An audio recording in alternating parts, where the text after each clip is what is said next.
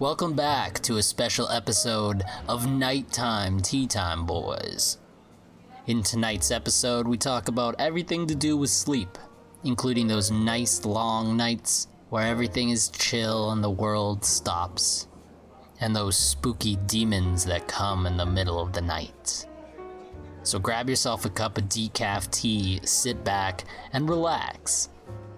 It's tea time, boys. It's like 9 o'clock at night, and I don't got no decaf, no chamomile. That's your problem. That's your problem. You need tisanes and decafs and herbals in your life, and you just don't want to jump into that wonderful ocean. Well, there's some herbals that have caffeine, like green tea naturally has caffeine. You can get like, I think yeah, but a lot of them don't. Yeah, a lot of them don't. I don't really count, like green tea technically is herbal, but it's not like, I don't really count that. That's not the one I'm talking about naturally. A lot of herbals don't. What's herbal then? I don't know. Sorry? What counts as herbal? Well, I think herbal is probably more, now that I think about it, it's probably very grossing. Has probably a lot of different sort of plants and other that comprise it, but not every plant has caffeine in the part which you use to make tea. In the leaves or stem? Or yeah, I mean, like, well, you can make a tea out of like anything, but just most traditionally it's just a plant. Yeah. But not every single plant that you take, for example, is like that. Like chamomile is from I don't even think it's from the leaves. I think they take maybe dried out seeds from it or something. Oh, is it? And that's non-caffeinated. I think even if you take the leaves out of the chamomile plant, it probably wouldn't be caffeinated either. So I guess maybe herbal is a larger net, but I guess the more appropriate term is tisanes. I don't know how to say it in English. I know in Italian they say tisana, or probably in Spanish tisana and things like that. But like tisanes are the ones that you'd have at night because they're non-caffeinated. And then decaf, when you say decaf, I just think it's the same as a black tea. They just took the caffeine out. Yeah. No, I just mean like no caff. I just mean like I don't want to stay up till like the other night I couldn't fall. I was like, you know when you stay up too late and then you're just like overtired, like your body just kind of gives yourself like a second wind, so you kind of have a little bit of adrenaline, so you can't fall asleep right away. Yeah, it's like whatever happens when I play video games before I go to bed, and after that I try to read something and then have time without any sort of activity. Yeah. Aside from just preparing to go to bed, and I'm usually fine. But that's been said that with people that just watch a screen, or like right before they go to bed. Yeah. Or that it's not good for you. That generally they suggest for you to read, but unless you're like super into the book you're reading, like if it's just something that you pass the time with, then that should help you out. I remember like back in high school, a guy said, read the math textbook. It puts me right to sleep. I'm the opposite, man. I actually, in a weird way, reading engages me way more because I'm thinking of obviously I'm imagining what's going on. I usually read fiction, so you're imagining the characters and the setting and plot and all that stuff, and you have to be engaged to keep it going. While something like TV, on the other hand, is like I can literally just turn off my brain and then just let it go, and then I usually pass out. It's really weird, and like it's kind of same thing. Kind of the same thing with video games that we were. If it's like a really intensive video game that you actually have to like a racing game or something where you actually have to put effort into it or something. But if it's a regular old single player just kind of walking around simulator, then like I don't know, I think my brain is just wired where when it comes to reading, I'm just way more engaged and I tend to stay up longer. It like has the exact reverse effect on me. Is it? I thought it would be more because like when they say that, I always thought of it as when you're watching like a TV show, you see a lot of like very rapid imagery as well and change of scenes, so that when you try to fall asleep, it's like sort of these images and these subliminal thoughts about all the information you processed is there very quickly. So I mean, if you're a speed reader, maybe that wouldn't it would make a lot of sense that you'd be stayed up engaged with it. But yeah, no, I understand. I definitely understand your point. I just thought it was more like an imagery thing as well as a focus thing. Oh yeah. So like since you're super focused on like the book and not as much on, let's say, a game whose play you've really become accustomed to, where it's almost second nature, that you don't really have to do a lot of work to get to the next step, then that makes a lot of sense too. But if you're playing a game where you see a lot of like a lot of imagery there that's too, even in the background, I'm assuming like that would sort of maybe creep into either not helping you sleep or it would give you some pretty funky dreams. I think I might have. I don't know. When I was really young, well, not really young, but when I was, because when I first moved halfway across Canada, I had a lot of trouble sleeping at night. I had this because there was this whole I didn't have a phone, and when you're a kid, you just rely so much on your parents for activity planning or stuff. Sometimes you can plan stuff with your friends, but when you're like I was around like 9 or 10, you can call your friends or something like that, but even then it's like, and back in my day, but you call the house phone and then it's like a 50-50 chance whether or not they're actually there, or they're doing something that day. So it's like your parents plan so much so that when you have time and you're around them all the time, so when you have time by yourself, quote unquote, it's kind of a little bit more difficult to plan in. So when I was young, I had some tough times with insomnia where I just couldn't sleep for long periods of time. Right. And I didn't know, at first, the first couple nights, I remember I had no idea what to do. And I remember I was really scared of, just because I would just sit there for hours. And that, really scared me as a kid because I just didn't like sitting there not having anything to do. I don't know how to describe it. It wasn't I don't know if it was the boredom. It was just you're just stuck.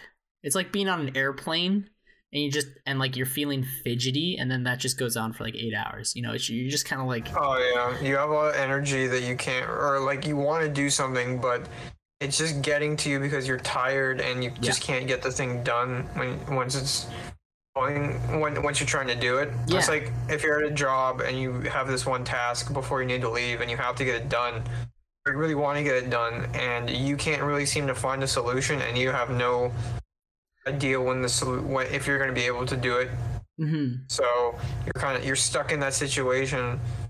Yeah, you just without plans. Yeah, and that's the thing. And when I was younger too, it was now as an adult, if I had insomnia stuff, A, I have my phone. B, sound doesn't matter as much because I can just kind of do my own thing. But when you're younger, it's that younger age, you don't want to leave your door. You're not really you're encouraged by your parents to just stay in bed. If you're kind of just stay in bed, just chill in your room, right? But if you have insomnia, then you're just kind of stuck, and you don't really want to leave your room because you don't want to upset the parents or any of that stuff. But eventually I got out of my room and I went down to my basement, where all the games and stuff are on, and I remember I just put on we were watching Scrubs at the time, and we had this season 3 disc of Scrub episodes on DVD, and I remember just putting that on and falling asleep to it. And then in a really weird way, it was really hard insomnia. It hit, I don't even know how long because time is so weird as a kid, but it hit for a long time and then it just stopped. And now, as an adult, in a weird way, I do not have trouble sleeping at all.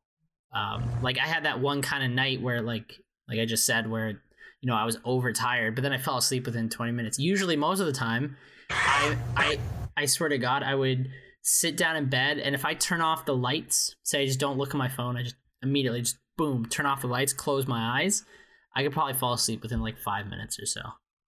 That's actually a really good attribute to have in a lot of places. Mm-hmm. Yeah, for me, it's I have a really large, a long bedtime routine. Mm-hmm. So maybe that helps or doesn't. It screws with my planning because I have to add decent amount of time before I go to bed, just, and that's just the self-maintenance part of it, you know what I'm saying? Like, just, like, I do 3, I have to, like, take care of, like, my, like, skin on my face because of my acne, or I just continue the treatments of that, like, indefinitely in order to make sure that, large breakouts don't happen or painful, I guess pimples is the overarching term. Yeah. Those would happen. And you have to really do that because what a lot of people don't really understand is that acne is I won't say disease, but it's a particular mutation of your cells that's just really common with a lot of people. So anytime somebody has a breakout, they're like, oh, my acne. Like, no, it's not. Like, acne medication targets deals with the amount of oil produced in your cells and everybody produces oil, but when you have acne, your cells sort of become more adhesive to each other, and that adhesion in your pores causes these breakouts. And in order for and an easy way to have that not happen is not have the oil there in the first place, because otherwise you can't like mutate your skin back. Yeah. A lot of the time it's like genetics. So I guess since we have like 7 billion people on the planet now, getting closer and closer to 8, more people would have this mutation, and probably environmental factors, this, that, whatever, it's become such a common thing. But anyways, I mean, that was a little bit of a sidetrack and a little bit of a... No, I get it, dude. It's like when somebody's like a hair falls out of their head and they say like, "Oh, dude, I'm balding." It's like, no, like one pimple isn't acne. Yeah, but the point is that that you're adding another extra amount of time for like wash your face, make sure it's cleaned right, put your topical medicines on, and do that on top of other things. So that's just one part of it, and then the other part is just the dental, which I do a lot of and stuff like that. And so you have a whole dental routine? Well, yeah, I do. I do more than most, just because like at a certain point when I was younger, I had like awful teeth and didn't really care. And then as soon as I got my first cavity, a little bit like after that, I was just like, I looked in the mirror and I was just like, I'm sick of this. I'm not doing this anymore. And so I would, at one point in my life, I'd brush my teeth like 4 times a day. Oh, damn. So like what, once at night, once in the morning, and then like after every lunch. meal? I think that's what I did for a bit. I'm down back to 2 now because that's a little bit excessive, and I don't want to get to a point where I'm reducing the gum line just because of I'm working too hard. Yeah. But I floss and water pick every day. Oh, nice, dude. Well, I mean that's the thing. I feel like stuff like that it's all down to habit, and people don't, people don't like flossing because it's not as integral in part of growing up as brushing your teeth. And then when you do start flossing, it like hurts, right? It's just like, and then it bleeds, and it's like this whole fucking thing. Because you haven't flossed in forever. Exactly. Like, that's one of those things. It's like when you work out, like somebody's going to work. It's the same thing as working out. You're working out. Like, if you're like, oh, I'm so sore after working out. It's like, yeah, because you didn't work out in 4 months. Yeah. You know what I mean, like, if you actually knew what you were, if you took it, if you went and, like, the difference between you doing nothing and you doing something is a lot bigger than you doing a little bit often to jumping to a harder day. You know what I mean? Like, you're not like, the difference is so big that naturally it's gonna hurt. And if you work so hard, yeah, you can get a muscle bleed. But that's if you that's like if you do nothing and then do a lot. With flossing, it's like just do the same thing every day, and then I just try to mimic every time I go back to the dentist's office about how the hygienist does it, and they just go like, they'll just do like pop, pop, pop, pop, pop in between like sets in between teeth, and you could be done it efficiently and not too long. But like, my teeth aren't perfect. Like, I've had soreness in my mouth for a little bit for the last couple weeks, but I think I might chalk that down to me biting my retainer at night, and I don't know, like other things. Sometimes you like get sores just for no reason. You're like, oh, why do my teeth hurt? Yeah. Oh, for life. Dude, I went to that dentist because I had a click in my jaw one day, and she's like, yeah, you have clicking, it'll click for a while and then it'll probably just disappear. And I was like really nervous because I just had this whole thing in my head that clicking would lead to like dislocating my jaw, because it always happened when I like moved my jaw a little bit. And so I was like, I had this whole thing and I was like freaking out. And then my jaw just stopped clicking after a little while, like exactly what she said. And my mouth is perfectly fine. It's just like sometimes, you know, yeah, it's like really, really good to like follow that stuff, but also, you know, in a weird way, some dentist stuff just pops up and goes. Same thing with like health things, you know. Obviously, this is not a thing for people out there too. You know, if something happens, just to let it ride. That's not what I'm saying. It's more like there are some things that just kind of happen in the body, and you'll find that some doctors will go like, oh yeah, well, is it like impairing you? Does it hurt? And it's like, no. It's like, okay, well, it's not really in a bad spot, so, you know, like just live with it. Just live with it. And then if it starts to get, you know, fucked up or something like that, then, you know, then come back to us. I'm a massive proponent of, if something's really messing with you, or if something start to mess with you that's bothering you, like, just get checked sooner rather than later, because you never know where it could lead to. Oh, yeah. But yeah, anyways, that's going back to the original thing that we were saying about, you know, being able to fall asleep and routines like that. These are the sorts of things that kind of might actually like help me fall asleep before, because I'm not engaging in something that's very involving or involved. You know what I'm saying? Like if you were to read like a hardcore book, you know, reading War and Peace before you go to bed, or, you know, or like some hardcore war epic. Yeah, about, you know, or, you know, or like the Carthaginian, reading about like the classical telling of the Carthaginian Wars, or sorry, the Punic Wars. Homer's Odyssey, my nighttime. Yeah, Homer's book. on. Yeah, don't do that. You may want to read about Homer and his donuts rather than Homer's Odyssey, but. Yeah, so what do you read then? Do you read articles? No, like I'm not reading. I don't really read before I go to bed too much. Oh, okay. But like it, I don't read like a lot, but it would be either articles, and it would be articles, or it'd be like a scripture or something like that. You know, like just get. I mean, well, that material is gonna really like calm you down more. If I find that if you end up reading something that's more like gonna make you want to investigate it more, it's probably not a good idea. Yeah. So if like I would suggest to anybody, if you're gonna read something before you go to bed, just like read like a proverb, unless you're like one of those manic people that has to think about the meaning intently. Mm-hmm. Or just like read something, or like a fact or something just random. Or like just read like a page of something. Usually like what my mom does every night is she reads a book, usually like a mystery novel, before she goes to bed, and that's just part of her routine. But that's probably just to get her reading. Yeah. But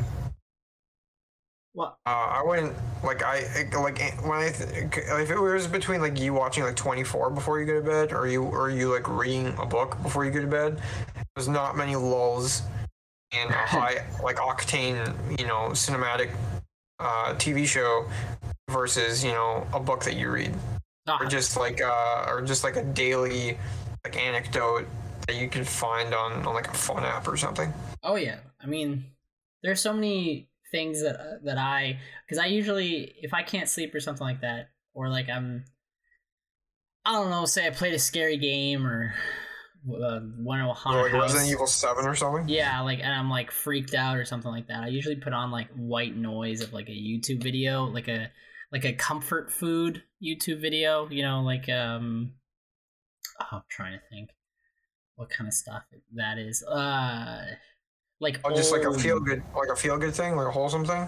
No, not even wholesome. It's just like old. Like I used to watch a lot of YouTube when I was like high school stuff. And there'll be videos of like, you know, maybe like old videos I found funny, like an old gameplay channel video, or you know, something from old websites. Or like the ones we used to make. Yeah, like that. Oh yeah, like that kind of thing. Exactly. It's like, but I used to watch a lot of that when I was younger. I still watch some of it, but definitely not to the degree I used to. But something about those old videos, I think it's just, you know, it's like comfort food. You know, you just kind of like, I know the beats that are gonna happen, but I don't know every beat. So it's not like I'm listening to the script that I know, like, you know, backwards and forwards. It's just like, you know, something that I can just really zone out to. Like a trance music or something. No, not even. Not like dance trance. I'm talking about like very melodic music. That would be the thing I would suggest. Sorry to interrupt, but Yeah, no, go for it. Suggest is to use either a very nice melodic light music in the back that you just set to like about a minute and just go on loop until.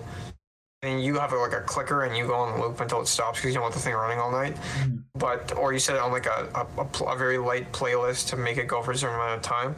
Or what? Remember when I was like hanging out with some guys working on a project in uni, and a buddy of mine he had headphones on and he was playing rain sounds. And he gave them to me and they tried it and I was like, do I like look? Or like, do I look like really sleepy, like I'm about to pass out? He said, you look like a lot like calmer and mellow after like listening to those. So I'm thinking like, you know how people like to listen to the rain and the thunder and that helps them fall asleep? Yeah, I love that. Something like that, like either melodic, some like not really intense fast melody, but you know, some slow melodic calming music or like flute music or whatever it is, a nice sounding instruments with or just nature sounds like rain sounds or forest sounds. I'm not saying go and find like a jaguar, you know, like just gorillas running through. Yeah, that's not going to help you out, but it's funny because I was just thinking like we're talking about this like mellow stuff and all this kind of, you know, like how to get you sleep, but I'm gonna flip the conversation and be like, has there been times, obviously personal stuff aside, you know, we don't have to go super in depth personal stuff, but has there been something like scary or like freaked out or like from a nightmare or something that's hit you so that you can't sleep? That's not really. I think that just reminds you of like times when I sleepwalking. But it's not like. Wait, you sleepwalk? Maybe I did. I don't really do it. No, but it was just like maybe one or two times. Oh. And then one time was when I came back from a trip. And it was like when I spent that month in Rome. Mm-hmm. And got back normal. For some reason I had this like I was asleep. I had these dreams where I ended up sleepwalking, and I remembered the next morning, even after my parents told me what I said. For some reason I decided to give somebody notes. Give somebody what? Notes? Notes, yeah. I had to give somebody notes. Oh. And what's weird was like I was in a class of like 5 people. Not that there was 5 on the entire trip, but they divided it into 2 different courses, and the course I decided to take had like 5 people in the class. Yeah. So it wasn't like I was giving anybody notes anyways. And I wouldn't have really given notes to. Actually, no, I probably would have if they really like asked me for it, but like I wouldn't have in the sense of me doing somebody else's work. Yeah. But yeah, for some I don't know why, but it was like I felt like I had to like go downstairs and get notes from like a book bag or something like that, something of that nature. Oh. And then I remember after the fact, my dad asking me like, "You're back. The course is done." Or what do you? He asked me what I was doing, and I said I was like getting notes. He said, "Michael, you're back home. Like the course is over." I'm like, "Oh yeah, right, okay." So I just went back to bed. It's the only thing that I can recall. Wow. I remember there was this other time where I may have been just faking it just to get attention, where I was like pretending like a cat was gonna kill me, like a jaguar or something like that. It's because maybe you see all these TV shows where these kids like have these friggin' nightmares and. Well, how old were you? I had I don't know, like 9, 8, 7, something like that. Like. Without not having a lot of actual life experience about what things actually scare you. Yeah, I got a lot of it from TV. Quicksand. Yeah, it's like, so I guess I tried to, maybe wanted to have that experience subliminally or consciously, and made that happen. But I don't really count that because I was just me being an idiot kid. The other one was actually legit me, like I was like 16 years old, and just for some reason I like sleepwalked. Oh wow. Sleepwalked. Sleepwalk. Yeah. Wow, that's pretty. I've never actually sleepwalked before. Sleepwalked. I think I've You just don't sleep. yeah, I just stay up. No, I have the one really creepy thing I have. I still fucking remember. It's terrifying. So for context behind this, my sibling reached out and wanted me to try this game. It's called Lisa the Painful. And it's this indie game, and the whole concept behind this indie game is what if all the women in the world just died out? Just there's some sort of disease where the women died out. Yeah, it's called The End of Humanity in 5 years. Exactly. So, women just die out, and then it's like, I think it's like 10 or 15 years later, and like, there's people who are born during the wipeout, but then that's it, right? So society has devolved a lot, and it gets pretty dark. Like, it doesn't hold back on what it means to have no women in the world. It has a pretty cynical view on that stuff. Anyway, so the whole plot goes around this guy who discovers a baby, and guess what it turns out? It turns out to be a baby girl, which is, in a lot of ways good, but also absolutely terrible to be born into this kind of world as a baby girl. So the whole game is around that. And now the game is all 2D pixel focused. So it doesn't really have anything scary, anything freaky about it. Is very, visually, it's not terrifying. It's more like the atmosphere and the storytelling make it terrifying, you're not going to look at the screen and like freak out like, oh my God, that monster's going to kill me. It's more like you can really feel the emotions, like even just talking about what happened in that story, just like reliving it in that regard. It's like, I'm sure there's some people who haven't heard of the game who just heard of it, and it's like your mind already goes to bad places. Like, it's a setup for a really good concept, but one that's kind of really fucked up. It's like Children of Men if it was even more fucked up.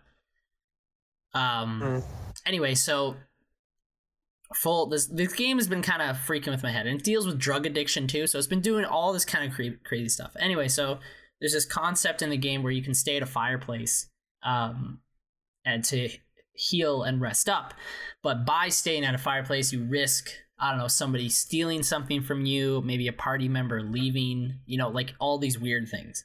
And one of the things that pops up is this guy, this really creepy looking dude. He has black scraggly hair, only a few teeth, and he's smiling. And he appears one time, and then he just stands there and then slowly backs away from you, which is supposed to make it really creepy. And that is creepy. Well, I'm trying to imagine this, even in 2D, just the idea of that, having somebody be there, like it has an effect on you, and that's why like stalking is considered like threatening, because just somebody in your presence without your consent or acknowledgement makes you like feel uneasy. Just having this creepy black-haired, scraggly guy who I just, for some reason, I just think this guy isn't like built. I think he's like scrawny, skinny and bony, and he's got like very pale skin and like bad hygiene on his fingers. You got it. And I mean, you got it exactly. And he's looking at you, and he's just backing away with a little bit of a sinister smile. Sort of like this guy's like believing the heroin-induced hallucinations he has, and is totally fine with murder. That's the thing. What's even scarier is that, since you're talking about like this involves addiction in a post-apocalyptic place, is that this guy could have been a normal human being. It's just that between these factors that cause evil, he's become the most twisted thing, not even like a person thing, because he's consumed by illness and addiction. Yeah.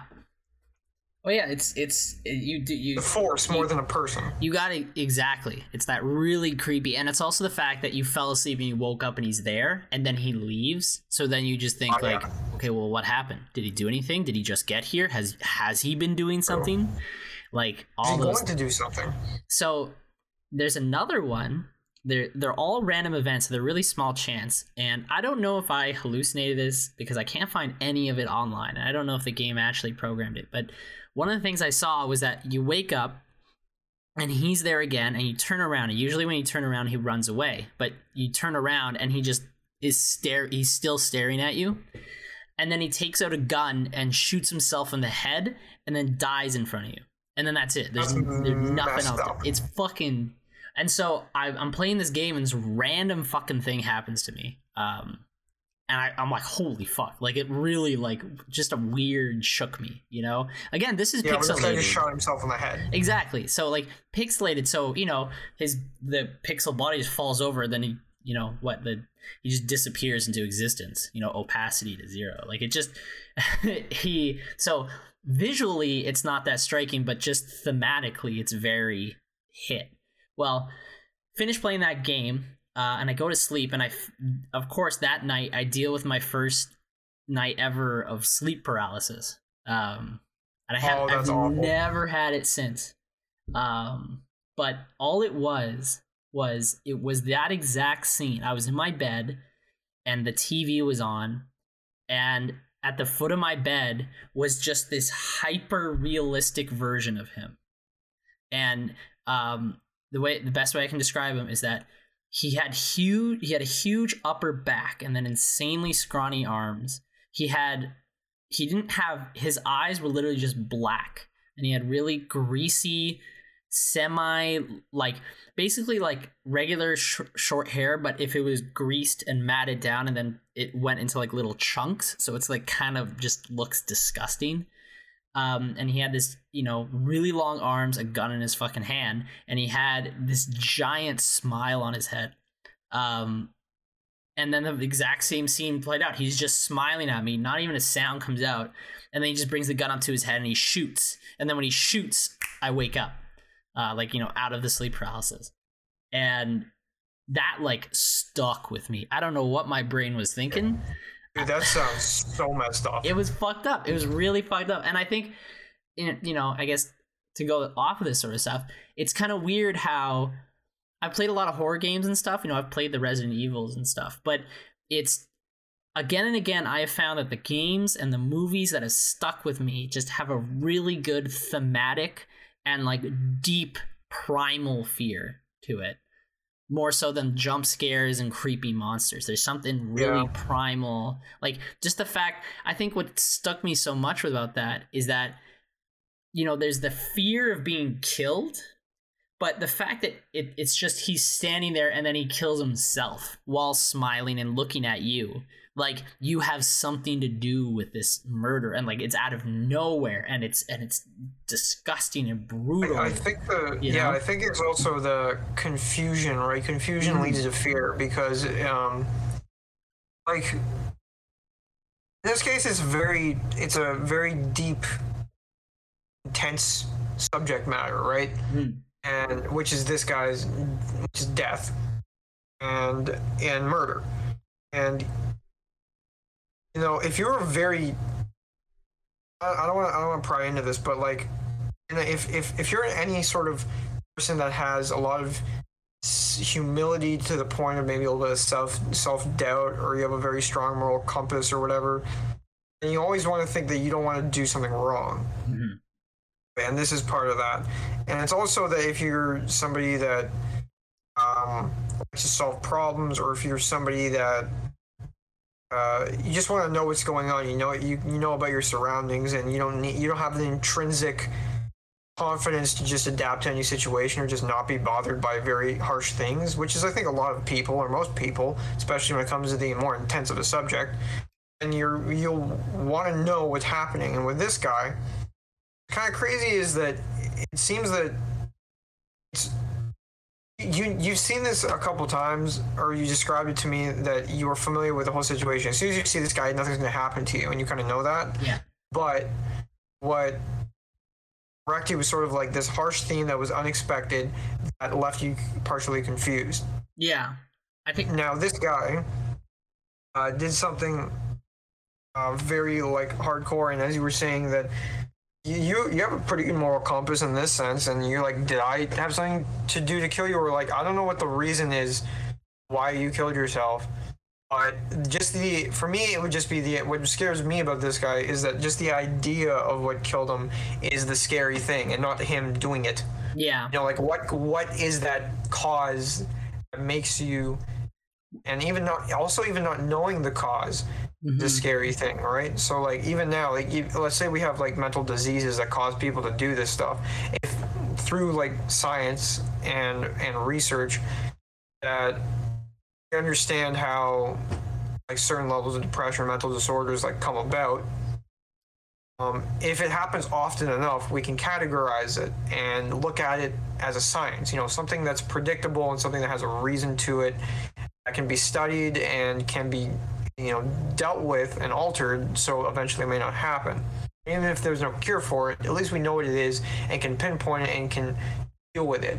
With this guy, it's like, what the heck is gonna, like, obviously he's not in his right mind, but like, how can any random person figure out why this messed up looking person, this sinister looking person, just murders himself in front of you? Yeah. It's also that he may not be wanting to.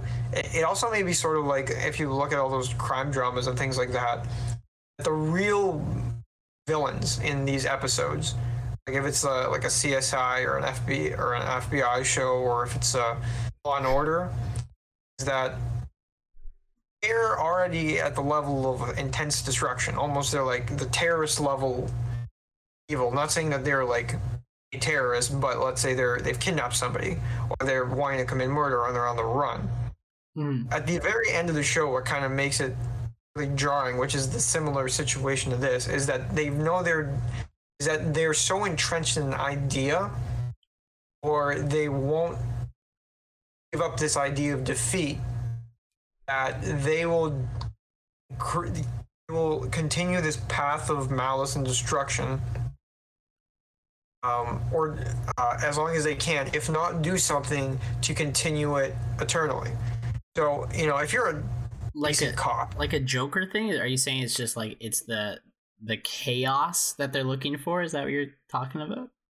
That, or just the devotion to the cause, whatever their crazy cause is that, you know, the Joker would do something like this. It's the similar idea, like something like this psychotic killer type deal, is that if you know you're at a dead end or you can't escape, and you can't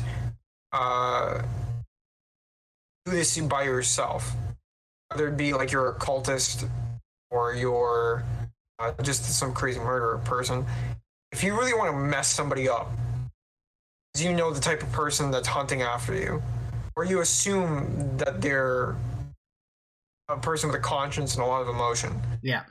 They don't hate you. They haven't trained themselves to disregard you as a person, or haven't trained themselves to be very, very hard.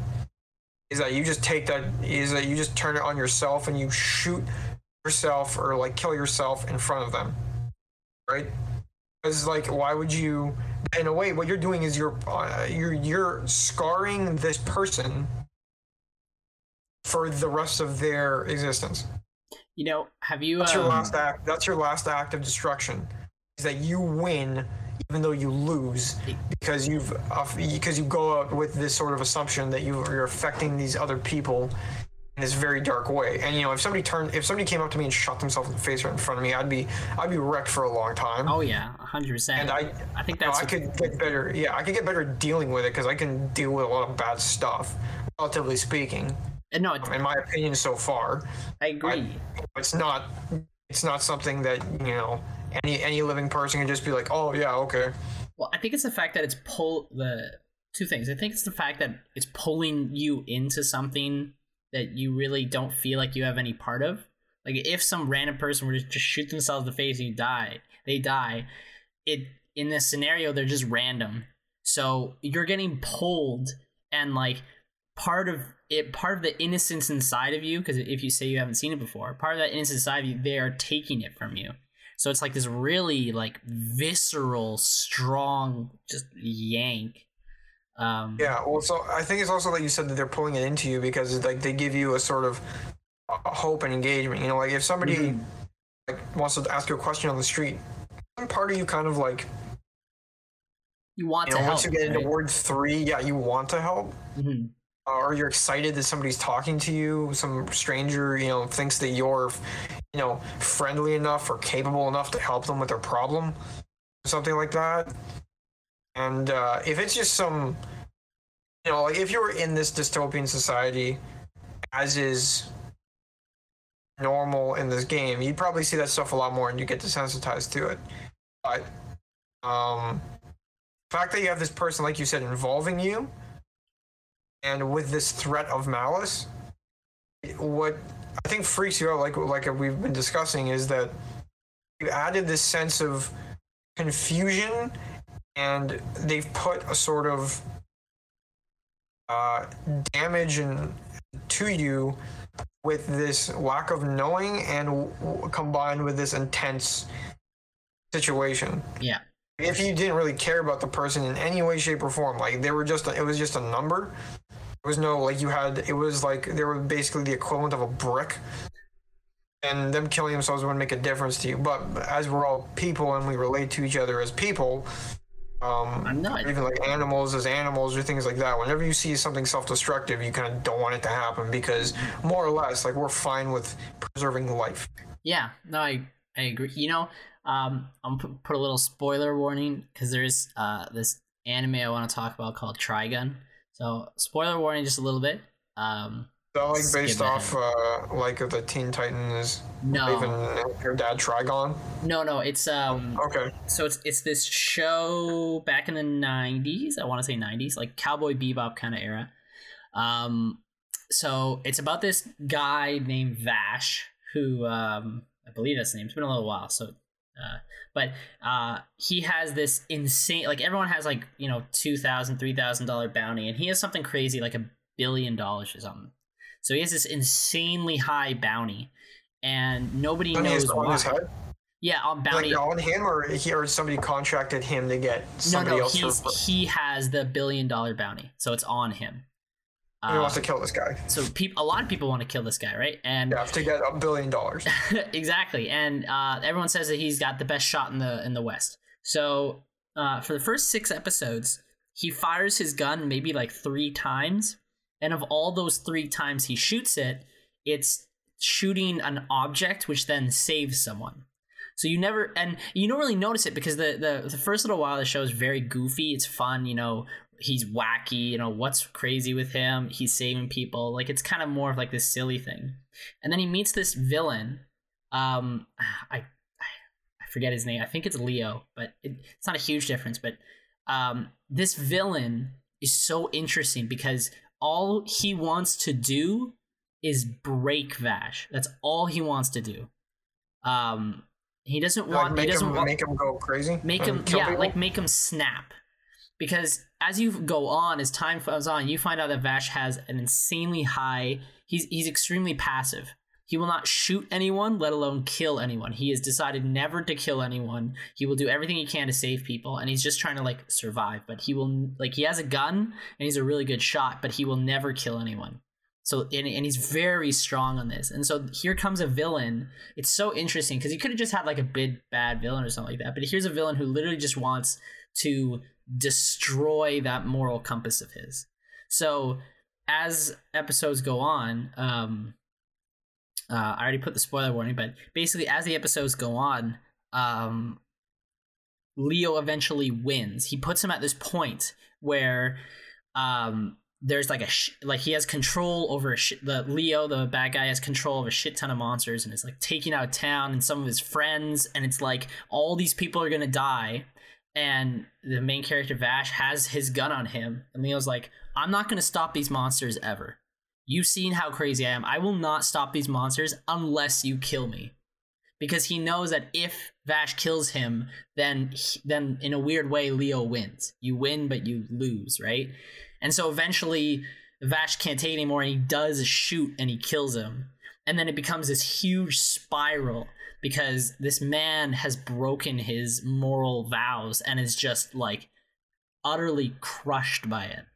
And the show becomes super interesting because, you know, at first it's like this funny Shonen Jump haha anime, and then it just gets really like really dark and really thinking about like, okay, what does it mean? Like, he saved people, so in the end he did something good, but he still broke his moral compass and he still shot and he killed someone with his own hands. And at the end of the day, it was still, you know, he was forced, but it was still his choice, you know? So it's like, it's just really, it's such an interesting moral little compass. Even though you have to like do it, it's still your sort of, like you said, the choice and the accountability goes to that person. Exactly. It's that entire thing where it's the Joker v Batman deal, where depending on what sort of version of comics or which company or which writers make the movie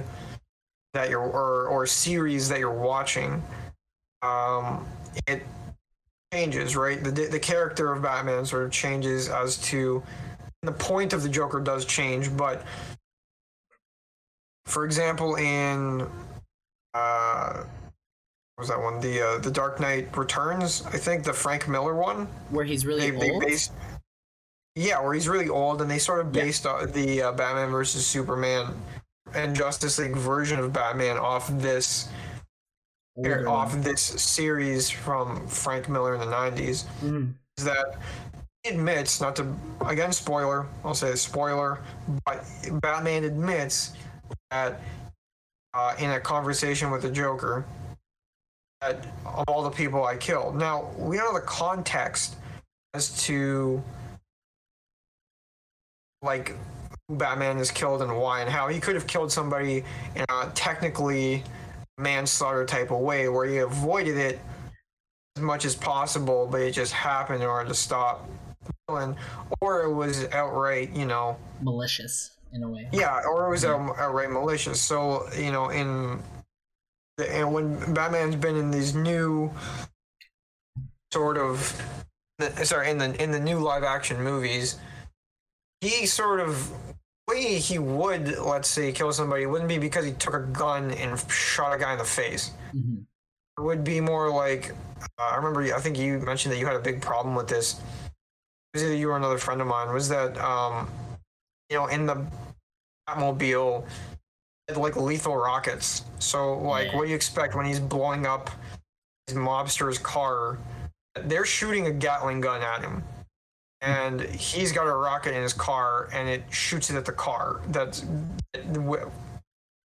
contains either the cargo that he's trying to retrieve from the bad guys, or is just a vehicle that the bad guys are in, and they're firing back at him trying to kill him. If he's shooting this a rocket, but it blows up, there's a pretty like a logical chance that all those guys are dead.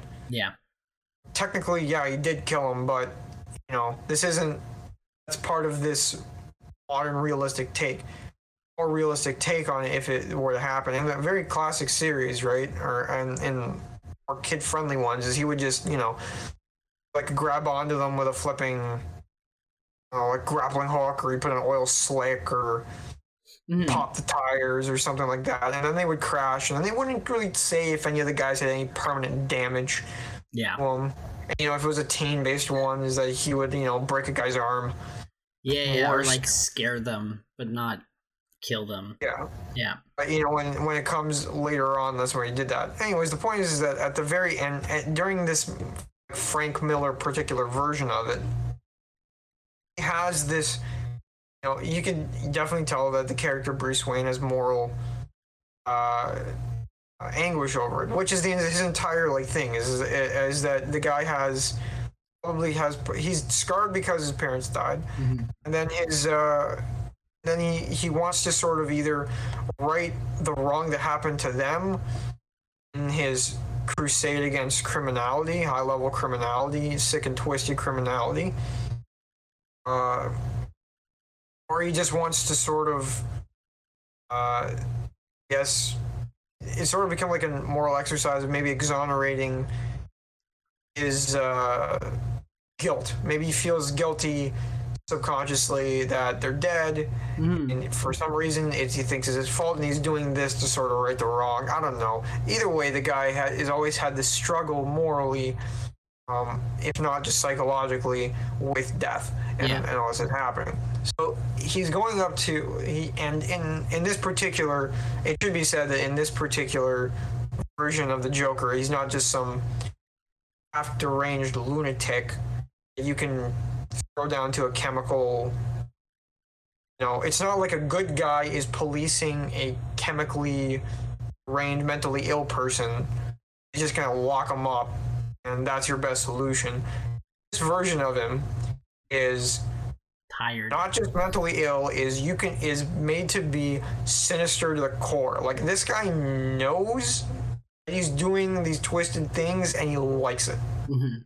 And so when he has this guy by the throat, basically, or grabs him by this suit shirt or blazer collar, and is like saying, of all the people I killed just because I tried to get you. It's one of these ideas that it reminds me of that dynamic. What you're saying is that he's at the end of his rope, and has this self-loathing now, more than he had before, I guess, because he had to do things which he set his life out to either prevent or to do the opposite. He was going to be better than those he was trying to cage up and arrest, because he was going to cross that line. And it's this freak of nature, so to speak, that the Joker is, which in a way is almost like, in this guy, gives sort of like the same idea that this, I'm not gonna call him a fellow, but this guy in your dream did, and what this Leo guy did is that there was this destruction, and he didn't care, and he's gonna scar you and make you go over that edge, and because he made you do that, you liked it, and that's how he thinks won. And that's the same thing in this particular scenario, and because at the Joker's demise, he was smiling when he's dead, because he could say verbatim, "I'll see you in hell." Yeah, because he knows. You know what? No. It's such an interesting take on Batman. I do have to. I'm sorry, fellow listeners, but I do have to get running. So let's do a quick question. Good question.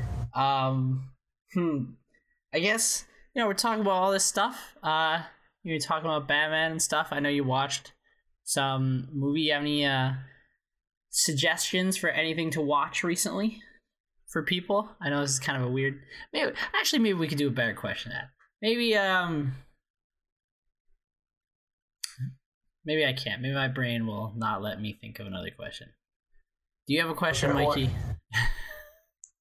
I think let's go we're on the theme of sort of sleep and things that sort of weigh on our conscience and things like that. And you already touched on something that kind of keeps you up at night. Is there like any sort of thing that you either like witnessed in, and I'll bring this into film as well, in film, television, or in an experience your life, not to go into family matters or really deep personal matters, but that maybe you've seen or been witness to as a third party, where you kind of saw that it was so deep that, or it was like a no-win situation. It was like somebody's gonna lose, somebody else is gonna lose, and like you don't know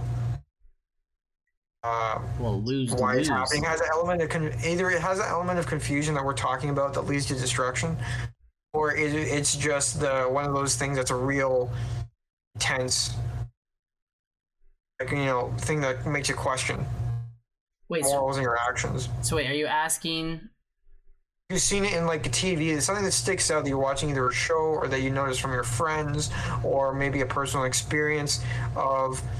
There's a decision to be made, or there's a situation which requires somebody to make like a moral choice or have a moral stance that kind of puts you in question. You kind of like didn't know what the right answer was, and maybe that answer kind of scared you. Well, I'll take it a little. I like the question. I'm gonna take it a little. I'm gonna interpret it in a slightly different way with the lose. It's probably too complex and very very specific. Yes, I don't know if I have anything in real life, but I have a situation where it is kind of like that lose as I've gotten older, which is the whole thing that has to do with having younger people in higher forms of in their career or something like that. So Power. yeah, exactly. And Your boss is younger than you.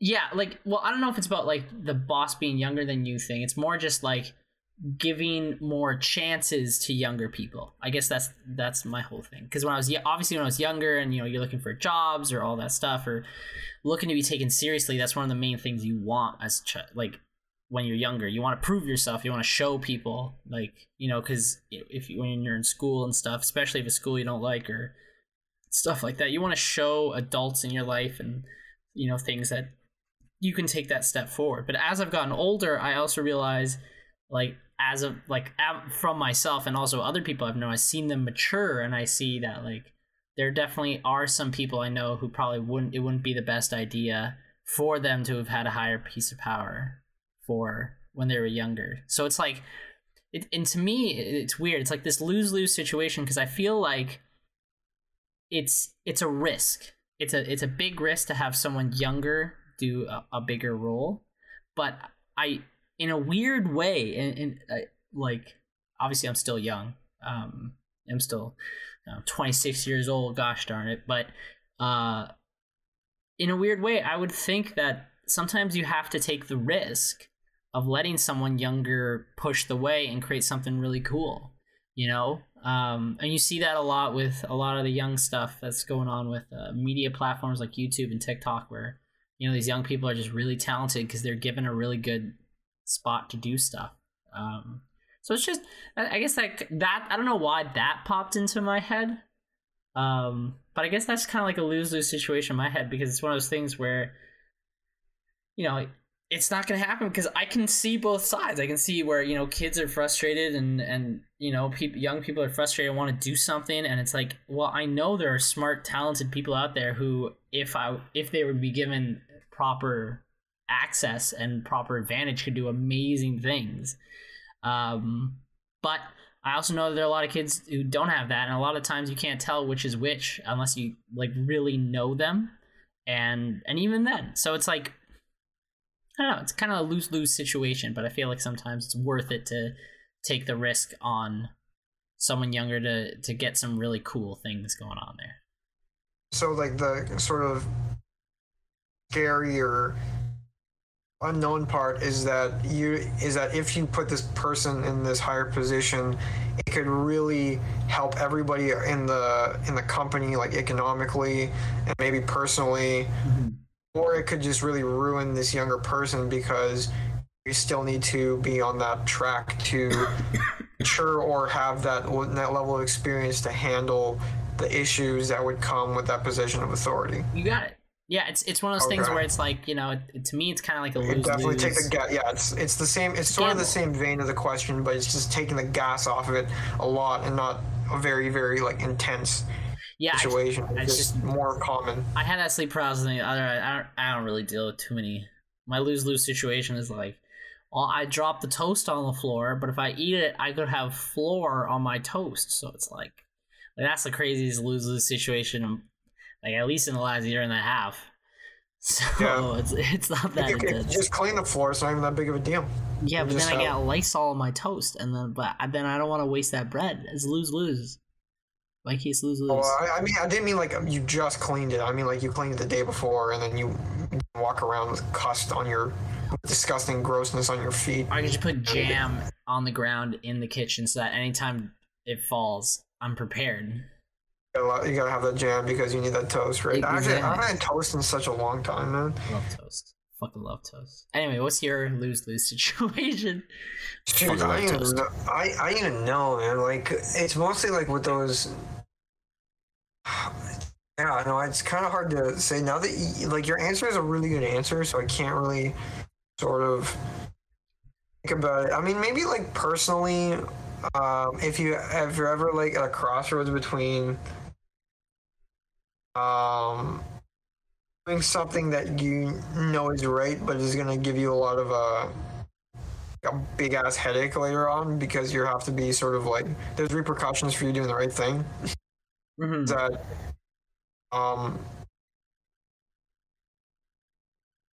like, I mean, I'll tell you something personal. Like one time, I remember back in the day, like I had to, I won't say rat, but I had to like inform the authorities about what another person, did, which sort of compromised the entire group, shall we say? Mm-hmm. I'll keep it kind of vague. Yeah. And I wasn't subtle with it because I'm not. I tried to be more, but I have a very like a hardcore conscience and I'm a sensitive person, especially then at the time. Like now, like I'll just if I don't like you and I don't like you and I'm comfortable enough, and I just don't care enough, I'll just tell you to your face, like whatever. Yeah. That you like messed up, or I'll respectfully tell you that. Yeah. Fix it.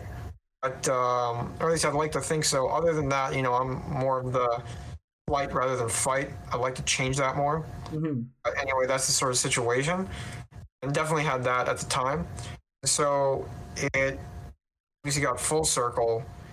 And even if somebody were to just simply to question why I tried to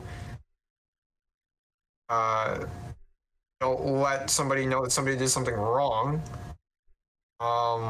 which you should do. It wasn't like like we don't live, this wasn't like I was in a street gang and then if you're you're like getting shot by or stabbed in the head by Joe Pesci. I wasn't a gangster or anything like that. It was somebody did something wrong. It affected a lot of other people and they didn't want to own up to it, and I just felt it was unfair for everybody to take the fall for one person's actions, right? So you shot him in the head.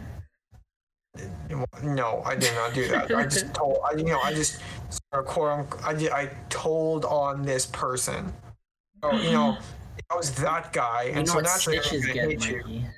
Yeah, I know, right? You get love. And so, even though nobody was actually going to hurt me, like physically or anything like that, it was just like the idea of having a lot of people, have this contempt towards me.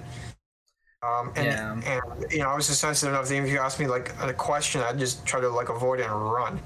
Yeah. And I could tell that after that the relationship wasn't the same, and I'm fine with that because thinking about it, if that person's the same person now, if I walked into that person now, which I do think about quite often because it was harrowing for me at that time. Yeah. If they're the same person, I'd be fine to just tell it to their face. Like I don't care at that point. Like unless this person is malicious enough to go after me professionally, I'd be fine to just say respectfully, I'd do it again, and that was wrong.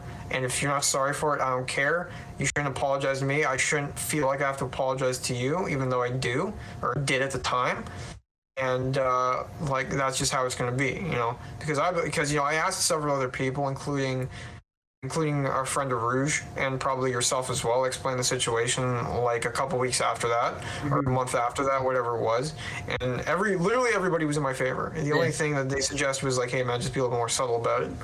Which now, I would be. Or I just get up and say it and say, me, you outside, let's go if you got a problem with me. But you know what, honestly, you're gonna deal with just assholes and knowing the situation, like I still am on your side. Yeah, I mean, like, I get what you mean. Like, it is kind of lose-lose situation because it was totally lose-lose because people look at me differently. Yeah. Like, if you think about it, like, I'm the smallest guy there, a long shot, or at least by enough of a point where, physically I'm not intimidating, so it's not like it's not like I could, just that confidence to, not care and then go up about it. I'm way more of a reserved, reflective person. So I think about it way too much, probably more for my own good. And I have the sensitive output for it. You asked them a lot, like you think about yourself. Like I'm self-admitting that I'm of the personality type that is classified as sensitive. So that would affect me more. And it did, right? So it was like lose where everybody is getting penalized harshly by authority. or it is, you chuck a guy into the bus but that person did not the responsibility. Yeah. I was trying to right or wrong there, and even though even though you don't want to say don't make somebody else's decision for them, they should be able to, take responsibility on their own right. At that point in time, like, it was just like, I felt bad for like doing this to somebody I thought was our colleague. And then I felt, but it would feel bad if you didn't say anything because I had the power to say something. So it was like I was picking what you might objectively analyze as the good situation, which I would hopefully was. Well, they were the one who pushed you. That's the thing. They kind of pushed you into a lose-lose situation, but it wasn't like nobody else was going to say anything. And, the consequence maybe of authority versus maybe the camaraderie of group, the fear of authority over the camaraderie of the group kind of made me push to that side, or fear of being having bad morals or something, whatever that fear was. It was like I'm generally like, I have a lot of fear, or at least I had a lot of fear then. It was two different kinds of fear that I was facing, that you would face, is the fear of contempt and dislike and a fractured relationship and having everyone against you, versus the fear of authority and doing the wrong thing. And I just told the listeners and you what happened, and hopefully, like, I still reflect on this, right? It's one of those things where it was a lose-lose. You didn't know what was going to happen, and that's the thing that reminded me of that sort of question, right? Is that it was a moral thing, and at least in my opinion, or an ethical thing. Yeah. Yeah, I agree. There was a right answer, but it didn't feel like it. It's not. Yeah, it's one of those things where it's like, it's the best at the time. There's nothing else that, just with the time and context. But yeah, and if right now I do it again, like right now I'd say like I'd do it again. Everyone told me I did the right thing. Yeah. For a guy who doesn't have a lot of confidence, I needed that, and still now, like, I'd still do it. And then, like I said, hopefully, eventually, if that situation had to come up again and I had to face the confrontation, I'd face it and go into it like a friggin' bull in a china shop, and say, like, you want to do this? You can do this to everybody, and call the person out, and use and have a more confidence to be like in somebody's face about it, rather than trying to hide behind that. And so, you want to get into an argument with me? That's fine. I don't have to like you. Yeah. That was another thing. Like now that I'm older, it's like I don't have to like you. I'm more confident in saying you're acting terribly, and I'm not going to let this happen. That's what I hopefully would be like now, so that that you sort of learn from the experience. But yeah, no, I totally get you. Well, great episode, Mikey. I get what you're saying. Here's the thing that all young people, as you get older, you realize not every people's opinions matter, but not every person's opinion matters. There's some people who just got terrible opinions. Just absolutely terrible opinions. Don't be afraid to not like somebody, but you can be sad that you don't like them anymore, but don't be afraid to not like somebody. Yeah. It's just sometimes it just doesn't work out. All right. I love you guys all. I love you, Mikey. You too, brother.